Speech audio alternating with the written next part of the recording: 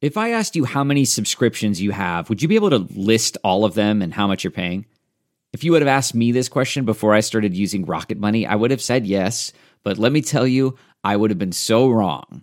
I can't believe how many I had and all the money I was wasting. Rocket Money is a personal finance app that finds and cancels your unwanted subscriptions, monitors your spending, and helps lower your bills. Rocket Money has over 5 million users and has helped save its members an average of $720 a year with over 500 million in canceled subscriptions. Stop wasting money on things you don't use.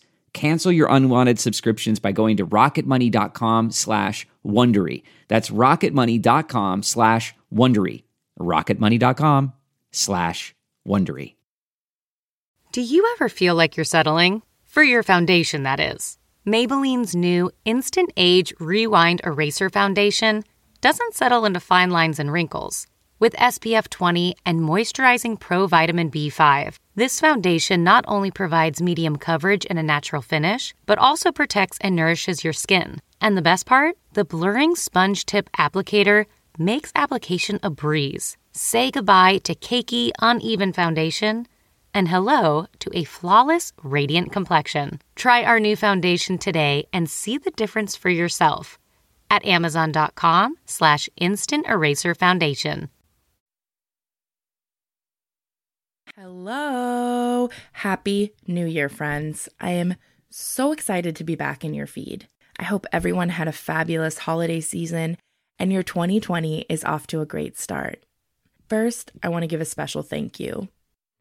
On Christmas Eve, Jen, who runs the unofficial Something Was Wrong Facebook group, let me know that the group came together to raise money in honor of the podcast for a local women's shelter in Sacramento called Wellspring Women's Center.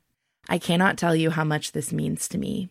Thank you so much from the bottom of my heart to Jen and all that donated to this amazing cause. Now let's do it. You think you know me, you don't know me well at all. Think you know me, you don't know me well. Welcome back, Isaac. I'm so excited you're here again. Thank you for having me. I'm super excited to be here again and super privileged to be a part of something so cool like this. So why don't you, for those who may have not heard an episode with you before, introduce yourself and talk about what it is that you do. Okay. So my name is Isaac Smith, and I'm a licensed clinical social worker in private practice. So I'm a therapist, and I work with individuals and families and couples, mostly around the topics of, relationship issues, depression, anxiety, and addiction, and often a lot of trauma. So first, let's chat about the term trauma. Like, what does that actually mean? And how does trauma impact us? And how does processing that affect us as humans? Mm-hmm. Yeah, so I think trauma can be sort of any sort of event or a collection of events over a lifetime that you have a hard time coping with. Sometimes people conceptualize these things in like there's big traumas, big T traumas and little T traumas. You can think of like a traumatic event like being in a really bad car accident or suffering some sort of violence. But in relationships, right? The trauma can be built over a lifetime. Let's say you grew up in an abusive family environment, or you were married to someone or in a relationship had a partner who was really abusive. And so there was these ongoing events that were these little traumas that collected over a lifetime that have created this part of you that feels stuck, like you can't get through or get past. And that's a lot of times why people show up in my office is they have this feeling of being stuck or being trapped because of something that they've been through. So basically, trauma is anything that really kind of gets in the way of you living your life on your terms. And those unresolved traumas can really impact us on a host of levels. So that can affect your sleep, your immune functioning. It can lead to those clinical levels of depression or anxiety. create problems with addiction because you're trying to cope through that stuff, or it can get in the way of you actually having relationships with other people because maybe your trauma has involved people in your life. So you put up these walls and say, nope, I'm going to lone wolf this stuff, keep myself closed off to protect myself. So when we look at like a brain, quite literally, like trauma changes the landscape of your brain. It can make you more hyper vigilant. And again, this is kind of your brain's way of protecting you. If you're not hyper vigilant, right, you could be at risk for getting traumatized again or being re-hurt. Does that make sense? 100%. Yeah. So most of the times that hypervigilance comes out of that fight or flight response, what we would call that sympathetic nervous system firing, and can create this sense of never feeling safe. So people feeling like this constant worry of what's going to happen next, or this total distrust of everyone, which makes sense if you've been through some shit. Guilty. Yeah. One of the ways that trauma impacts us, you become fused with a thought or quite often a belief about yourself that ends up getting in the way of you living the life that you might want.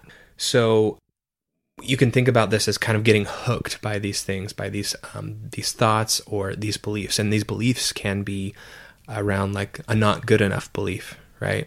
If you're with an abusive person over time, you're going to get this message that you're not good enough and you'll never be able to find someone who will love you the way they do because you're already not good enough. So if you think about that, if you fuse that with that belief, that could prevent you from wanting to leave that relationship.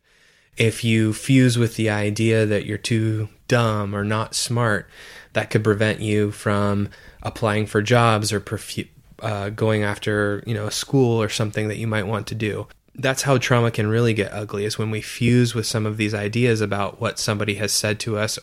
And one of the things that I started researching actually for my second book is about how our subconscious has basically all of this stored memories and all of this, like, I like to define it as like our brain's hard drive, right? And so then you've got all this like browsing history and all these events that have happened in your life and all of these people you've known and things you've been told about yourself. And it's kind of like in our underlying subconscious.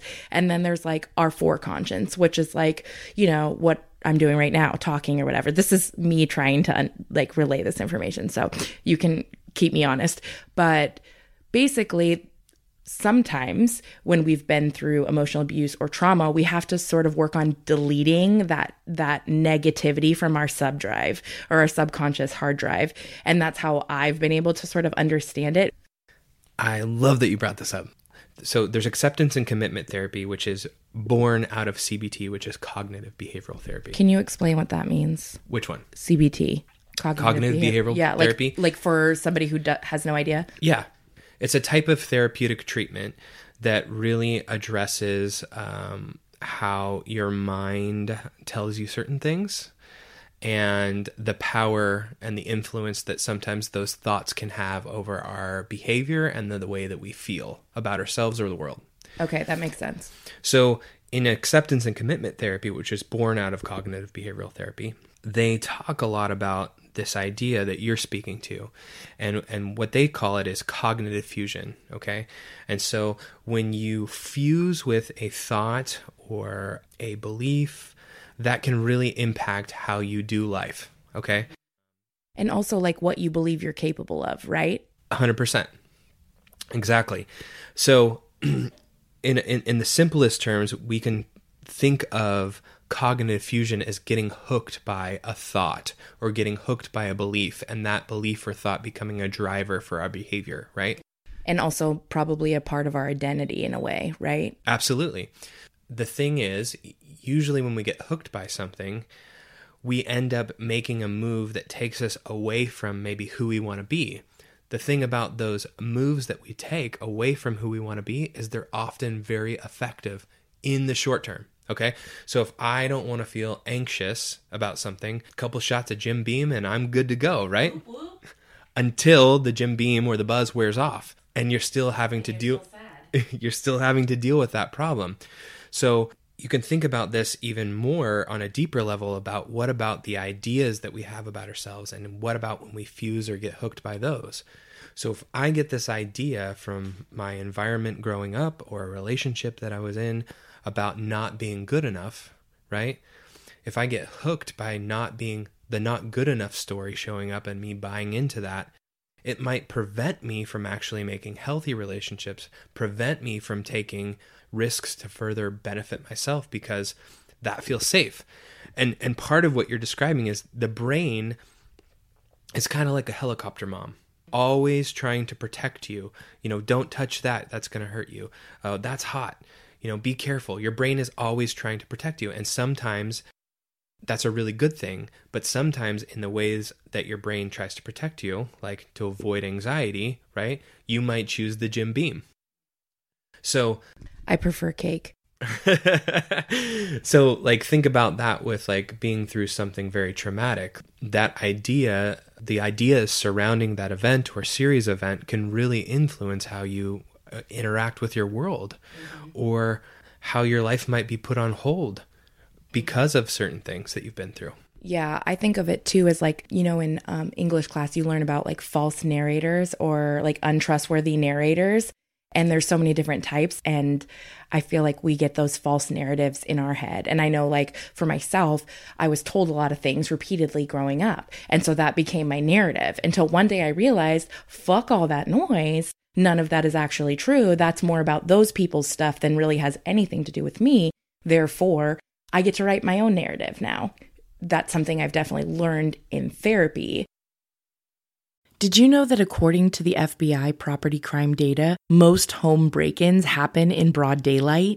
As the days get longer this spring, protect your home with Simply Safe. It's an award-winning home security system that I use and recommend. I love the safety and security of knowing that my home is protected 24/7, whether I'm home, traveling, I know I'm protected. Both experts and customers love Simply Safe for its comprehensive protection. Their system is also backed 24/7 by professional monitoring for less than $1 a day. There's no long-term contract ever. You'll get emergency response when you need and at half the cost of a traditional home security system. You install the system your way. It's super easy to do yourself. That's one of my favorite things about it personally. Protect your home today. My listeners get a special 20% off any new Simply Safe system when you sign up for Fast Protect monitoring. Just visit simplysafe.com/SWW. That's simplysafe.com/SWW. There's no safe like Simply Safe. We all have our own hydration style, and on a scale from pour and chug to sipping throughout the day, I would say I'm much more of a chug in between Zooms kind of gal.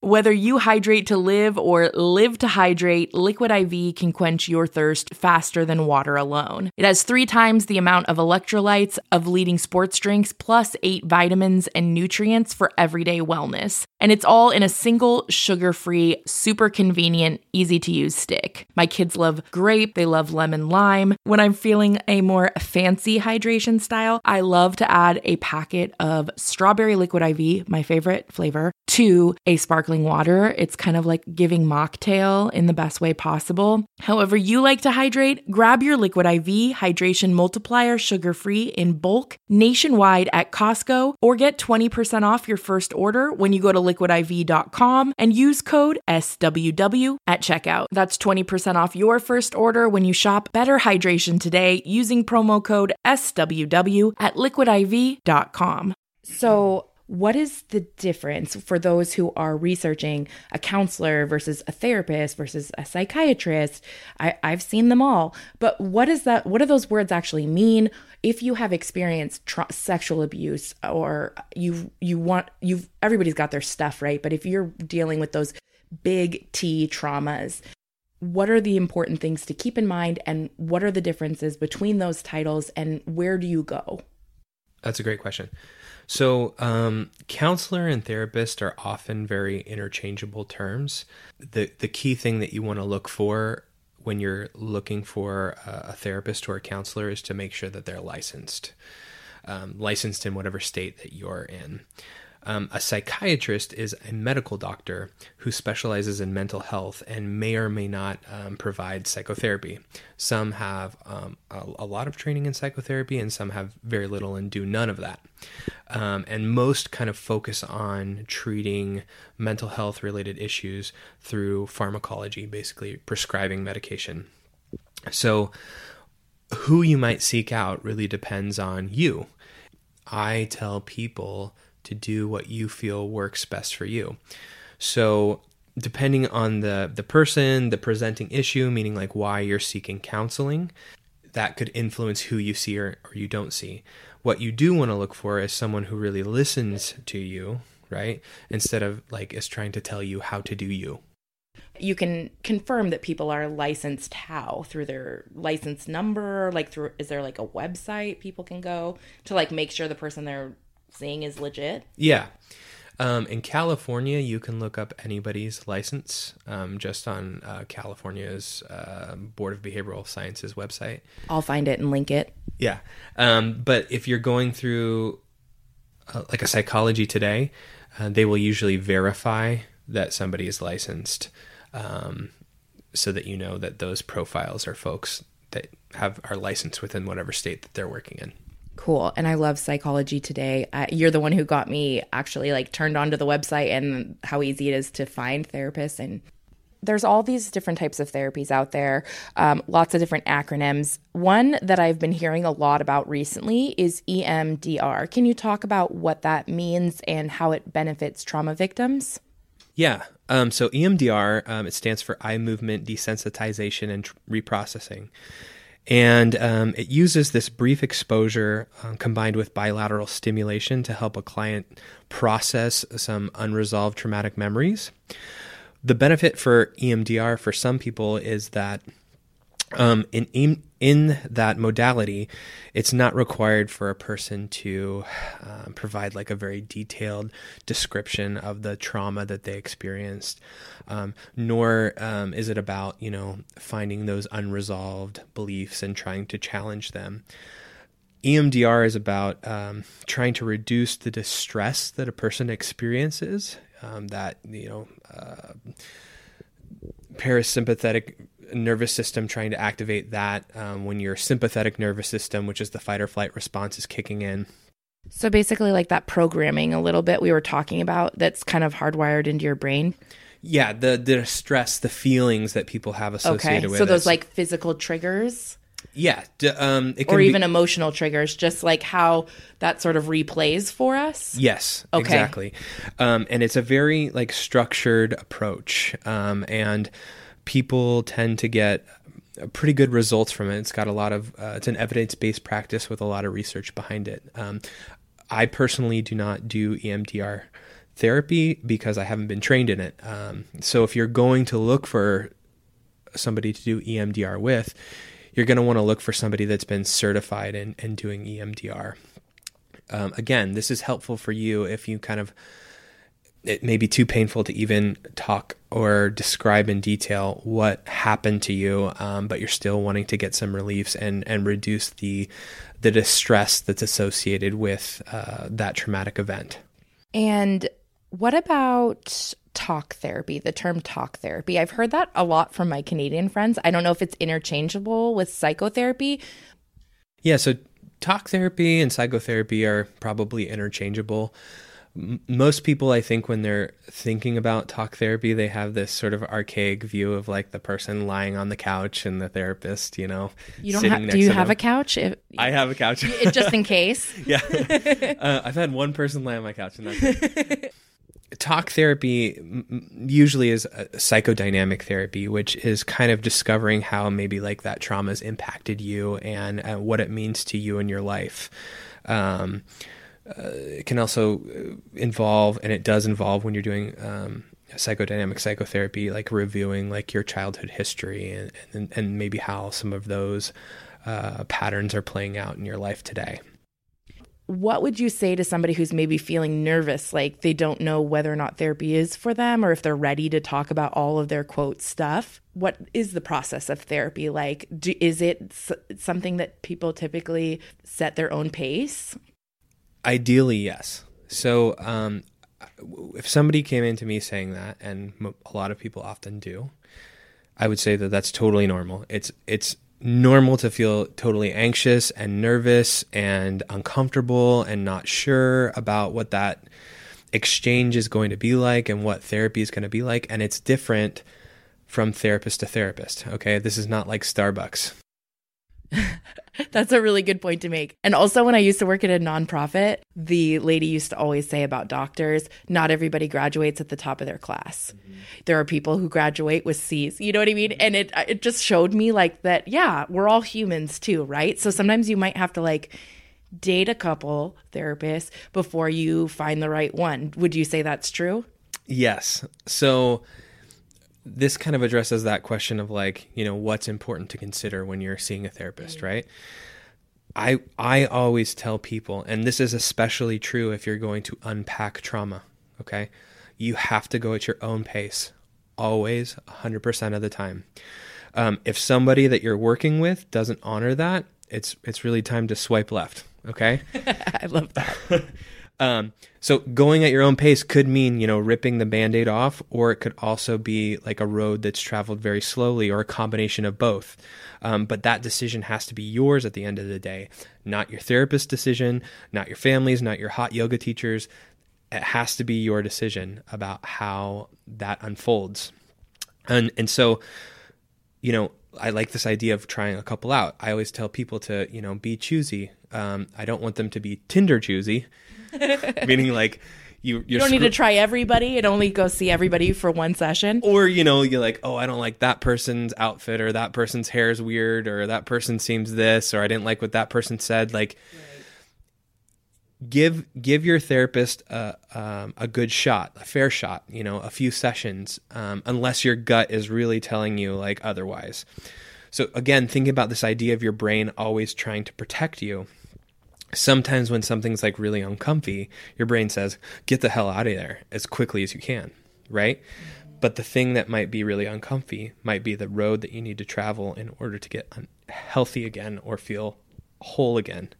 And so don't let that uncomfortable feeling be the dictator of whether or not you go back. You need to listen to your gut, but you also need to keep in mind, oh, is my brain trying to get me to avoid this situation that's producing a lot of anxiety for me? Other things that I tell people to do is to find someone that they can like push back with. Meaning, like if you don't like something that your therapist says, or you're offended, or something doesn't make sense, being able to be completely honest with that person and say like, hey, I didn't like that, right? Or I'm not getting this. Is super important. You can do that? My clients can. And that's such a good point. Yeah, I mean, it's a better working relationship for me because I don't have to guess where their head's at, and I try not to because that's not my job. My job is to kind of support them, help them identify patterns, come alongside them as they're walking this road, you know, not be an expert on their life. And so that's the other thing I would tell people is look for somebody that's a specialist and not necessarily an expert. And I'm not going to say that black and white, you know, people that identify as experts, that they're these douchebag kind of folks. Like there are experts in the field. But what I mean by that word expert is don't be looking for some sort of like expert or life coach to say like, this is how you need to do things. Do this. So exactly. Or at least saying, hey, this might be something to try. I'm not sure.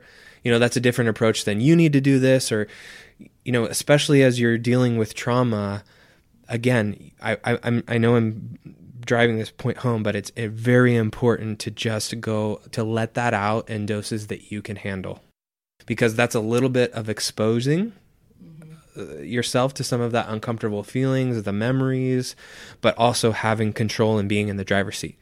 Since we're on the topic of things to look for in a therapist, is there anything else that you would say or recommend besides the things you just touched on, and obviously making sure they're licensed and they are knowledgeable in what they are talking about, or if you're going to see them for a specific type of therapy, that they're actually certified for those therapies? But what other, I guess, tips would you give people who are considering starting therapy this year? Mm-hmm. I think of therapy as an investment, okay? And for me, I know I'm biased, but I know it's been true for my life, and I see it in working with clients, is that investing into yourself and investing into your brain is one of the best investments that you can ever make in your entire life, because you're going to have that brain for the rest of your life. And getting in there and learning more about yourself. And my belief is, most of mental health is surrounds this idea of being disconnected, right? Whether that's from yourself or other people or you name it. But being able to reconnect to who you are and put your struggles in perspective, meaning those things are not the most important thing about what makes you who you are, but they're often the most dominating and oppressive things. And so figuring out who you are, learning better ways of coping with things, learning better ways to communicate, all of these things are going to be so worth the investment that you're making, because therapy is not cheap either, but it's going to follow you the rest of your life. So that's why I said to people to be choosy, look for a therapist that you feel like you have a good fit with. Ask a lot of questions with your therapist. If your therapist can't deal with those questions in the beginning, that should be a good indicator too. If you feel like your therapist is just trying to come up with an answer, right? Like if I don't know something, I'll tell people I don't know, because I don't know. I would also say that you can augment your therapeutic process by doing other things that are not quote unquote therapy, like other mindful activities like exercise or yoga or learning guitar or write an awesome gratitude journal and follow it up with a kick-ass book. Those things. And meditation, right? I'm all about the meditation videos on YouTube. Yeah, they're great. I'm like obsessed. Yeah. And I don't know who these people are, but if it helps me calm down when I'm having a panic attack, that's all I need to know. Hopefully they're not like hypnotizing and like secretly getting me to buy stuff off Instagram or something, but I don't know that that's possible. But there are also other tools that you can use in terms of types of therapy. So what about the term exposure therapy? What does that mean? Yeah, so exposure therapy is generally involves kind of gradually facing your fears. So if you were to think about that in terms of like a phobia, if you're afraid of flying or driving a car, it would probably first start with like just how does it feel when we're talking about you driving a car? Like it's a very graduated type of therapy, which increases your ability to tolerate those environments or things that cause you a lot of fear. So most often when it comes to dealing with trauma, this involves sometimes just simply being able to talk about it. Okay. And I don't say simply to minimize what a traumatic event can do to a person. While the answer, at least the beginning of the answer, might be simple, such as like learning to be able to talk about it, in practice, that's not so easy. To back up a little bit, with exposure therapy, is that something also that a therapist needs to be specifically like specialize in, or is that like if you are a licensed therapist, this is something you're already trained and know how to do? I think most therapists will have some idea and grasp of what exposure therapy is. I mean, it's born out of cognitive behavioral therapy.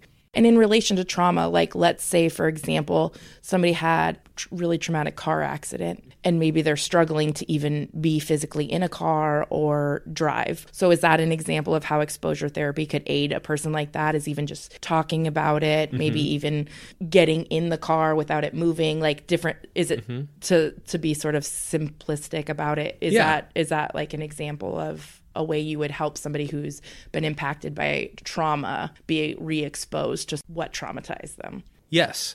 And this is exactly why I'm saying that you need to go at your own pace, and you need to be able to have this relationship with your therapist that you can say, like, I need to put a pause on this, and where your therapist can also say, I need to put a pause on this, or your therapist can say, hey, how would it feel to move more into this? And, and that's sort of a gentle way of pushing you with still giving you control over that experience. And most often, depending on what you've been through, those things have been outside of your control. Most traumatic events are things that are outside of your control. So really being able to have that control in your therapy is important. So there's a couple other types of trauma therapy too. So there's one called somatic experiencing therapy. And this really focuses on the idea that most people believe today is that, this mindfulness connection, okay? So often trauma lives on or manifests itself in the body. Somatic experiencing involves like delicately introducing discussion of the trauma while simultaneously tuning into a person's physical responses to talking about or thinking about that traumatic event. And that's done very slowly, but it's also about tuning in, okay? That's the somatic, where's trauma living and hanging out in your body? And sort of reconnecting with yourself, looking at your body and how this trauma has impacted you physically as well, and our physical responses to things. Right. So depending on what trauma, when I talk about this piece of that event, I feel like a tightness in my throat, really tuning into the body. Because when you think about emotions, right? People think of emotions as being this very cerebral thing. But emotions often have a physical component. Anxiety often has a physical component. You feel butterflies in your stomach. You feel your heart pounding, right? Depression can also show up as, physical fatigue. Emotions affect you on a physical level, but we do a lot of things in life to, whether it's through drugs or alcohol or toxic relationships or lots of religion or too much exercise or work. We do all of these things that really desensitize ourselves from actually feeling our body. If I told you right now, hey, I want you to stop for a second and I want you to focus on your pinky toe. And I want you to feel if there's a tingle in your pinky toe, or now there's a tingle. You might start to tune into that part of your body in a way that you wouldn't normally do. Is that like body scanning? It's like body scanning. Can you explain what that is?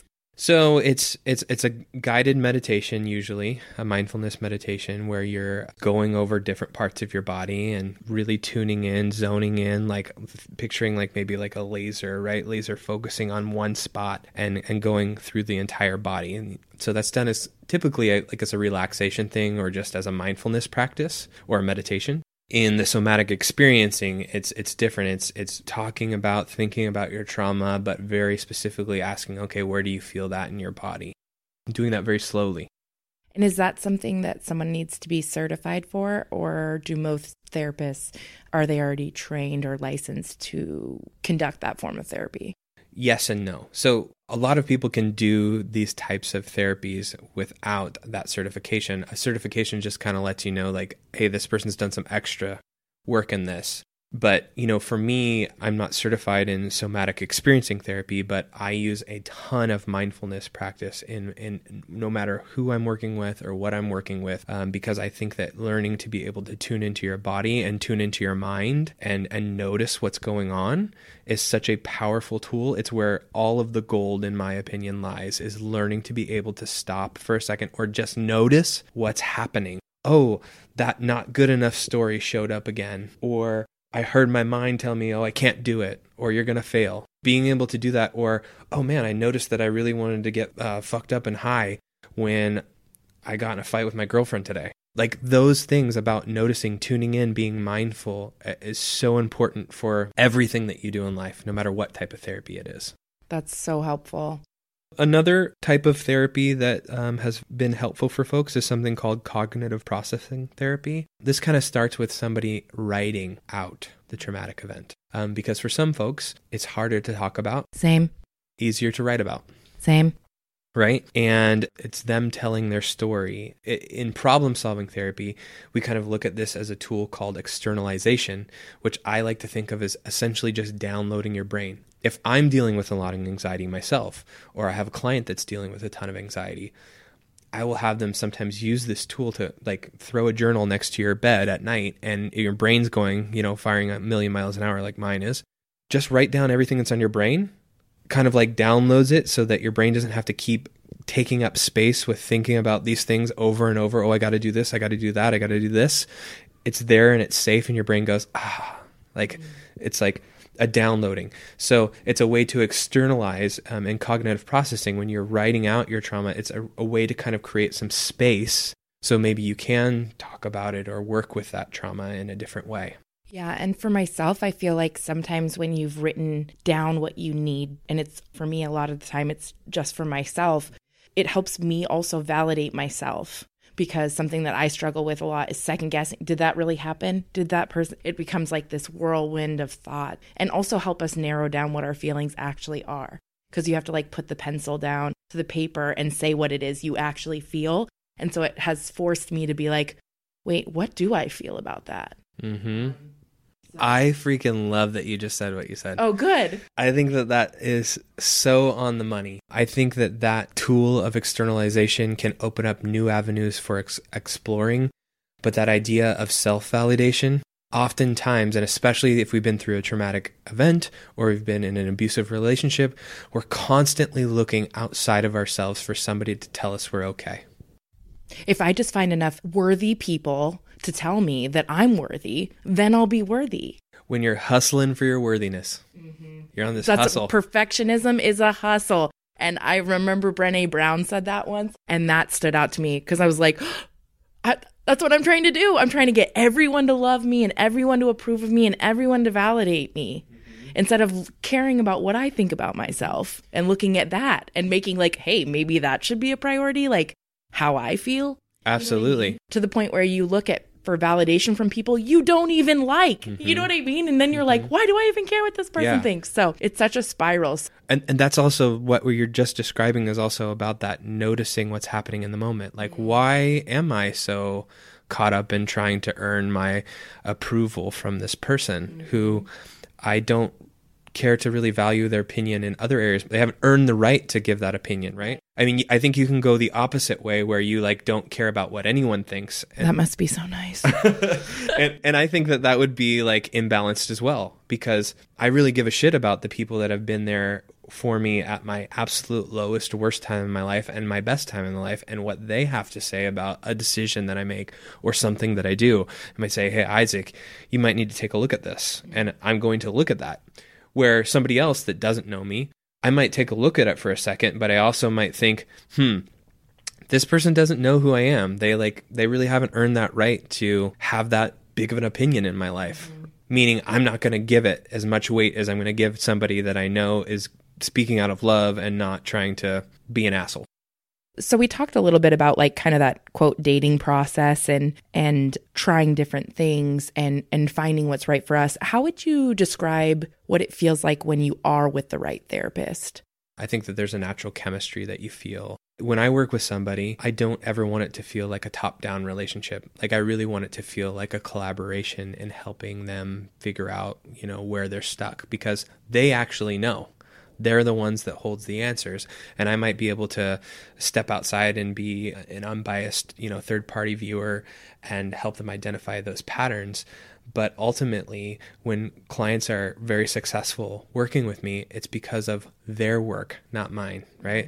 I ended therapy with someone today I've been working with a long time. It's very bittersweet. They're doing awesome and it's so exciting. And I feel so privileged to be a part of that journey. And I reminded them, I said, you're experiencing this because you did the hard work of tuning into this shit in here, but you didn't just stay in here. You also did some of the stuff outside of here. And, they were talking about just feeling that connection to themselves again, and it's improved their relationships with other people and opened up things in a brand new way, which is really exciting to be a part. But I can't take credit for that. I think it's just about working with somebody who is willing to work as hard as you are and wants to support you, and you feel like they're not trying to make you into their own image of what they think that you should do with their life or your life. We talked a little bit about Psychology Today earlier, and I know I've used that to find a therapist before, but is that where you would recommend for people to go if they're if they're in the US or beyond, like where can they go today to find a therapist? So if they're in California, they can go to wholewellnesstherapy.com. Amen. So Psychology Today, you can go on there and you can type in your zip code and it will give you a list of therapists in your area. Also, goodtherapy.org is another place that folks can find therapists. I mean, it's pretty easy now to get a list of therapists in your area just from a simple Google search. or you can type in what actual type of therapy you're seeking, and Google will bring you results of that type of therapy in your area. Also contacting their insurance provider, right, is another route for finding a therapist. Absolutely. Yeah, you could just call your insurance company and say, do you have a list of providers that are in network? And they could give you a list of providers. If you have a PPO plan, which allows you to see out-of-network therapists, which I'm an out-of-network therapist, you can find therapists on psychologytoday.com as well. So you can get basically a receipt or a billing statement that you can then turn into your insurance for reimbursement. Oh, that's dope. I didn't know that.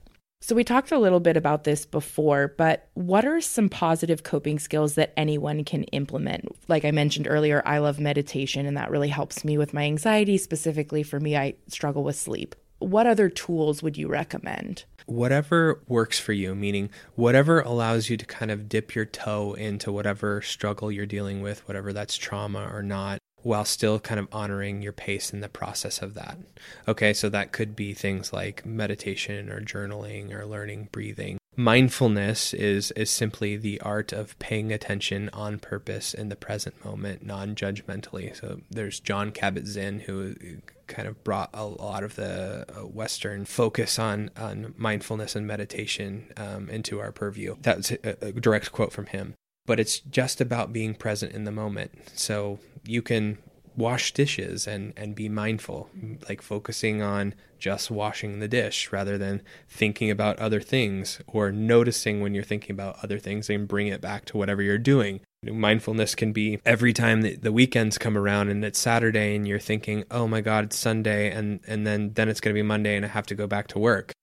Is about like noticing that you're thinking that way and bringing it back to the present moment and being able to be with your family, enjoying what you're doing, or, oh, I can't wait for this, can be a practice and a form of mindfulness, which makes that muscle in your brain of being able to pause and create some space from whatever thought or belief or trigger situation shows up before you act. A lot of times they say in meditation too, it's like, if you find yourself drifting, just gently redirect yourself. And I mean, all I do is gently redirect myself. I'm in the washing the dish for 10 seconds. I'm stoked.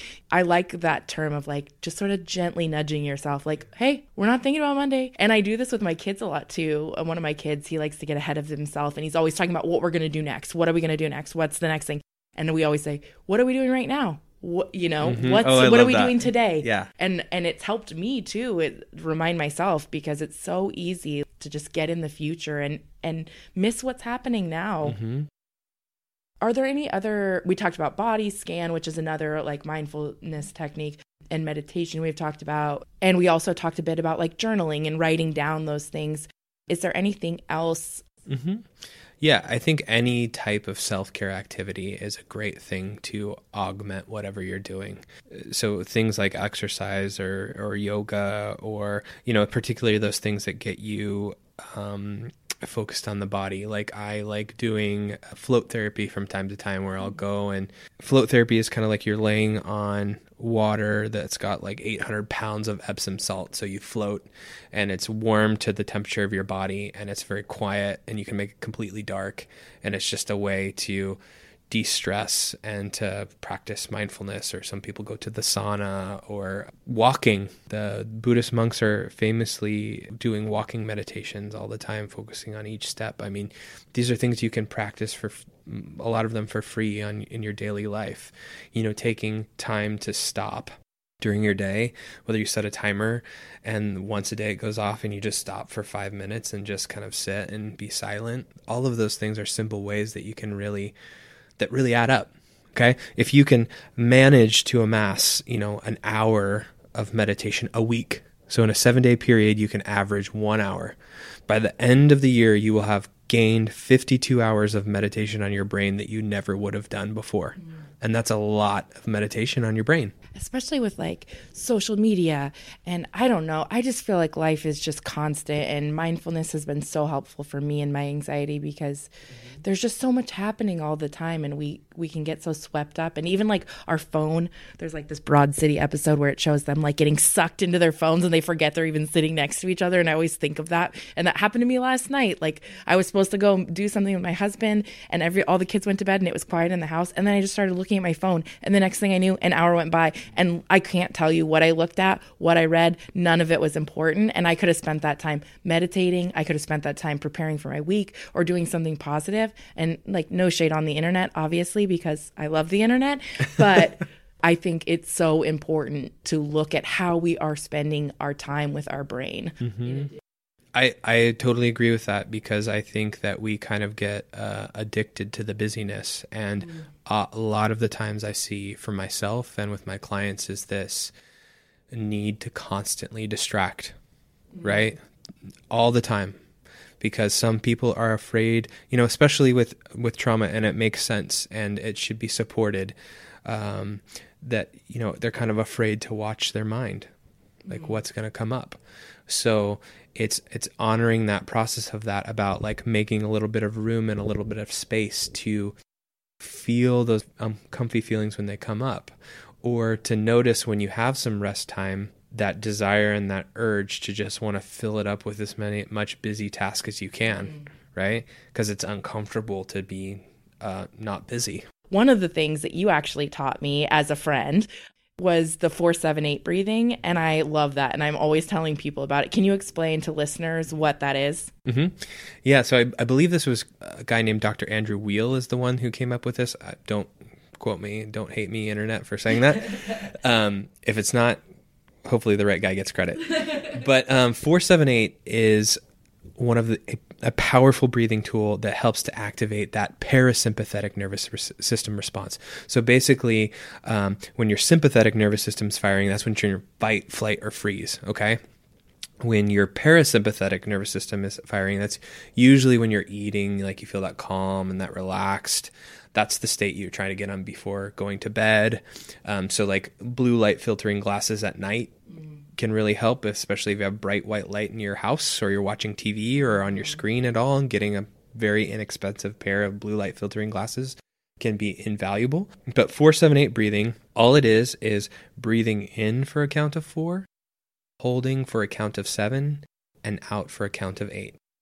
And when you breathe in for that count of 4, you don't want to be, you just kind of want to breathe in slowly through the nose, hold that breath for a count of 7, and breathe out for a count of 8, just slowly through the mouth. And I tell people to try to do 10 rounds if possible. The thing that I love about this is if you're feeling particularly anxious at work. I've had people that are in high-level positions that have anxiety, and part of their anxiety helps them be really good at their job, and then part of the time it really impacts them in really deleterious ways. So they'll go use the restroom, quote unquote, and do, 10 rounds of this 4-7-8 breathing before a presentation, just when they're feeling anxious, and it will help to activate that parasympathetic nervous system response. I have done it, and it actually, like years ago when you first, I think I was having like really high anxiety, and I'm just like, I don't know what to do. And you're like, hey, try this, just kind of in passing. And then I was like, oh my God, I'm obsessed with this. And I started doing it before every meeting. And that's where I was at the time. And I still use this in the car, or if I'm just feeling anxious. And I can't recommend it enough to people because, like you said, 10 rounds, it takes, a handful of minutes. For me, I can physically feel my body relax. Mm-hmm. And that, like, almost, I don't know if it's oxytocin or whatever it is we get from taking really great deep breaths, but it really, there's something to it for sure. Like the physical relaxation that also comes from that, just breathing. This might tie into that whole discussion of the right therapist, right? So this stuff like the 4-7-8 breathing can have a powerful, what we call anxiolytic effect, which means reducing the anxiety, but it doesn't always, okay? And short of just completely getting blacked out on a benzodiazepine like a Xanax or an Ativan, like taking too much of those things, or, getting completely drunk, anxiety and depression and those things are not going to go away. And so part of the work of therapy and why it's so powerful from my vantage point is that it helps to teach you that even if there is anxiety, even if there is depression on board, these things don't have to be in the driver's seat of your life. Meaning they might be in the passenger seat, like trying to nag you, trying to pull you down. But now you've learned some tools in order to go towards the stuff that matters most to you without that stuff running the show, without that stuff making you take that detour, that stuff getting in the way of you pursuing your dreams or the type of relationships that you want or going after your values and who you want to be at the end of the day. If you've found someone that says that they can eradicate your anxiety or depression completely, Send me their information I might be a little distrustful of that. so I can investigate them. Because I practice all of the same tools that I teach the clients that I work with. And tools can be those types of 4-7-8 breathing, or it can be about being vulnerable with another person who's a trusted person. So it's not about the complete removal. In fact, when we wait for, I have to wait for my anxiety, or I have to wait for my depression, or I have to wait for my trauma to be cleared away before I can do X, it's about learning to put those things in their place, and you can be able to go towards what matters most to you. I love that you said that. And one of my children who has autism, we use something called applied behavioral analysis therapy. And one of the things that I learned through that is that observation that you were talking about, like really observing how we feel, or maybe like observing what it is that brought us to that anxious place, and then analyzing how we can reduce that in the future. And that's, I think, how therapy really has helped me as well, is it's like not just looking at, like you said, those coping skills, but also looking at the bigger picture, and then also breaking down day to day, how are we moving through that, but then also working on our subconscious hard drive and our consciousness and all those different Those things. deep-rooted beliefs that Yes. are driving the show. Right. And that's why I love the name of your practice, Whole Wellness Therapy, because it is really about the whole picture. It's not just about, you know what, I learned this one coping mechanism, I'm good. Yeah. Or, I started walking. That's like something else that I hear a lot from people. They're like, I just realized I needed to exercise and it's fine, which is, that's great. And that might in the moment make us feel really great. Those endorphins kick in, blah, blah, but it's not going to change the fact that like you have stuff to work on.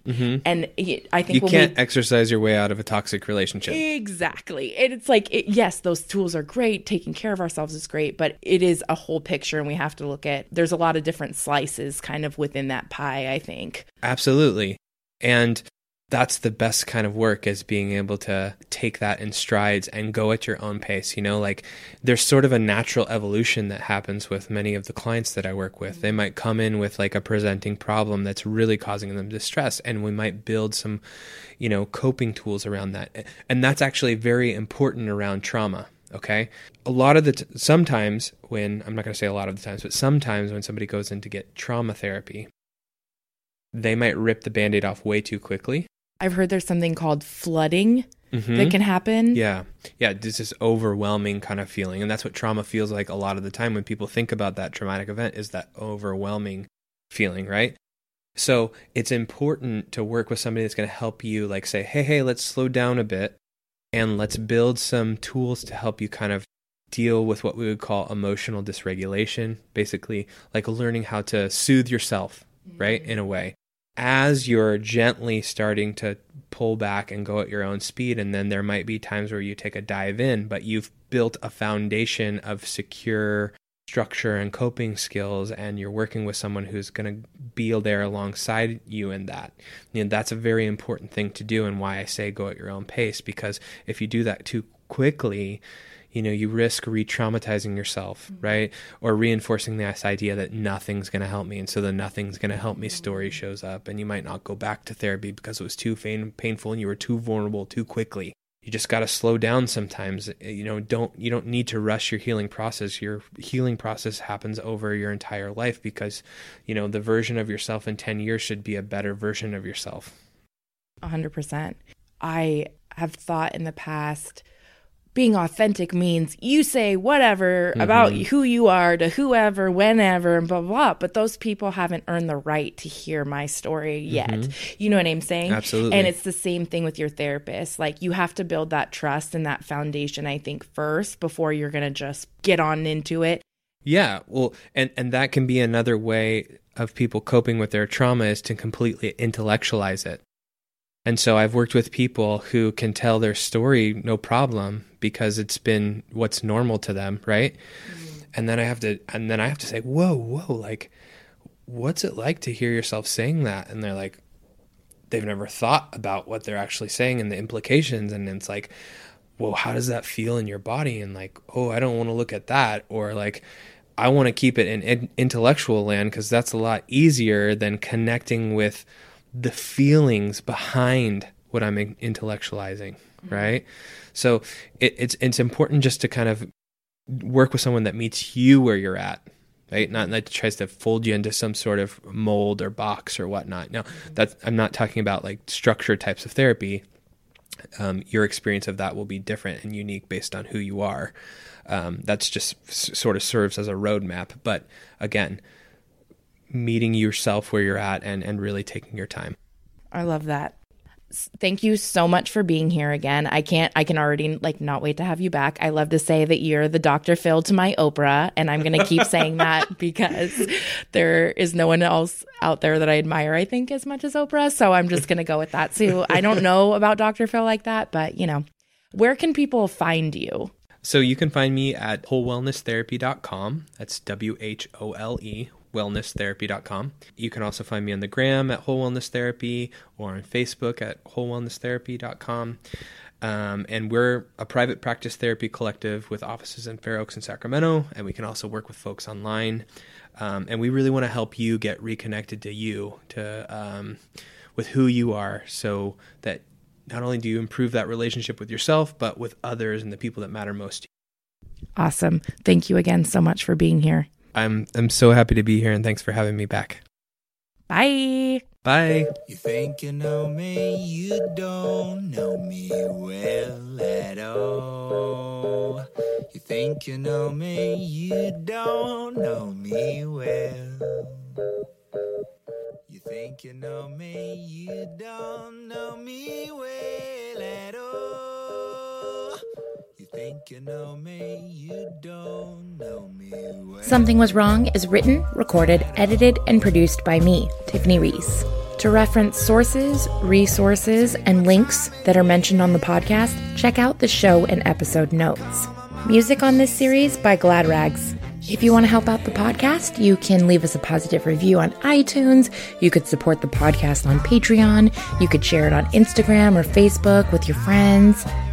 Share the podcast with your Reiki healer, your yoga master, your barista, your, mentor, your lover, your baby mama. Yeah.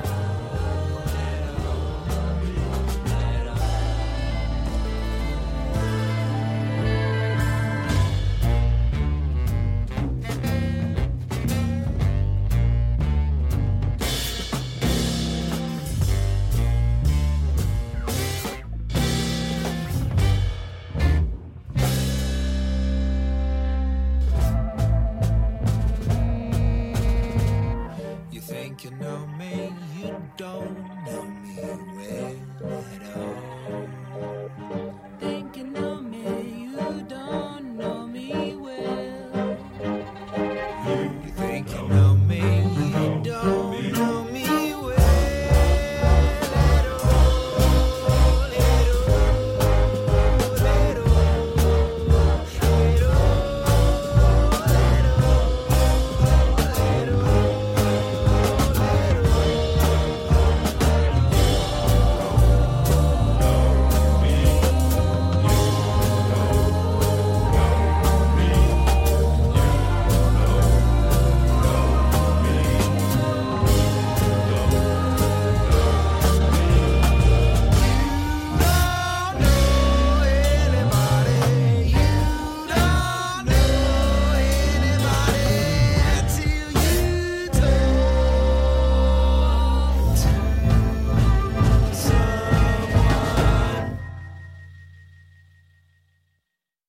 Hey, Prime members, you can listen to Something Was Wrong early and ad-free on Amazon Music. Download the app today. Or you can listen early and ad-free with Wondery Plus in Apple Podcasts. Before you go, tell us about yourself by completing a short survey at Wondery.com/survey. In May of 1980, near Anaheim, California, Dorothy Jane Scott noticed her friend had an inflamed red wound on his arm and seemed unwell. She insisted on driving him to the local hospital to get treatment. While he waited for his prescription, Dorothy went to grab her car to pick him up at the exit, but would never be seen alive again, leaving us to wonder, decades later, what really happened to Dorothy Jane Scott. From Wondery, Generation Y is a podcast that covers notable true crime cases like this one and many more. Every week, hosts Aaron and Justin sit down to discuss a new case, covering every angle and theory, walking through the forensic evidence and interviewing those close to the case to try to discover what happened. And with over 450 episodes, there's a case for every true crime listener. Follow the Generation Y podcast on the Wondery app or wherever you get your podcasts. You can listen to Generation Y ad-free right now by joining Wondery Plus.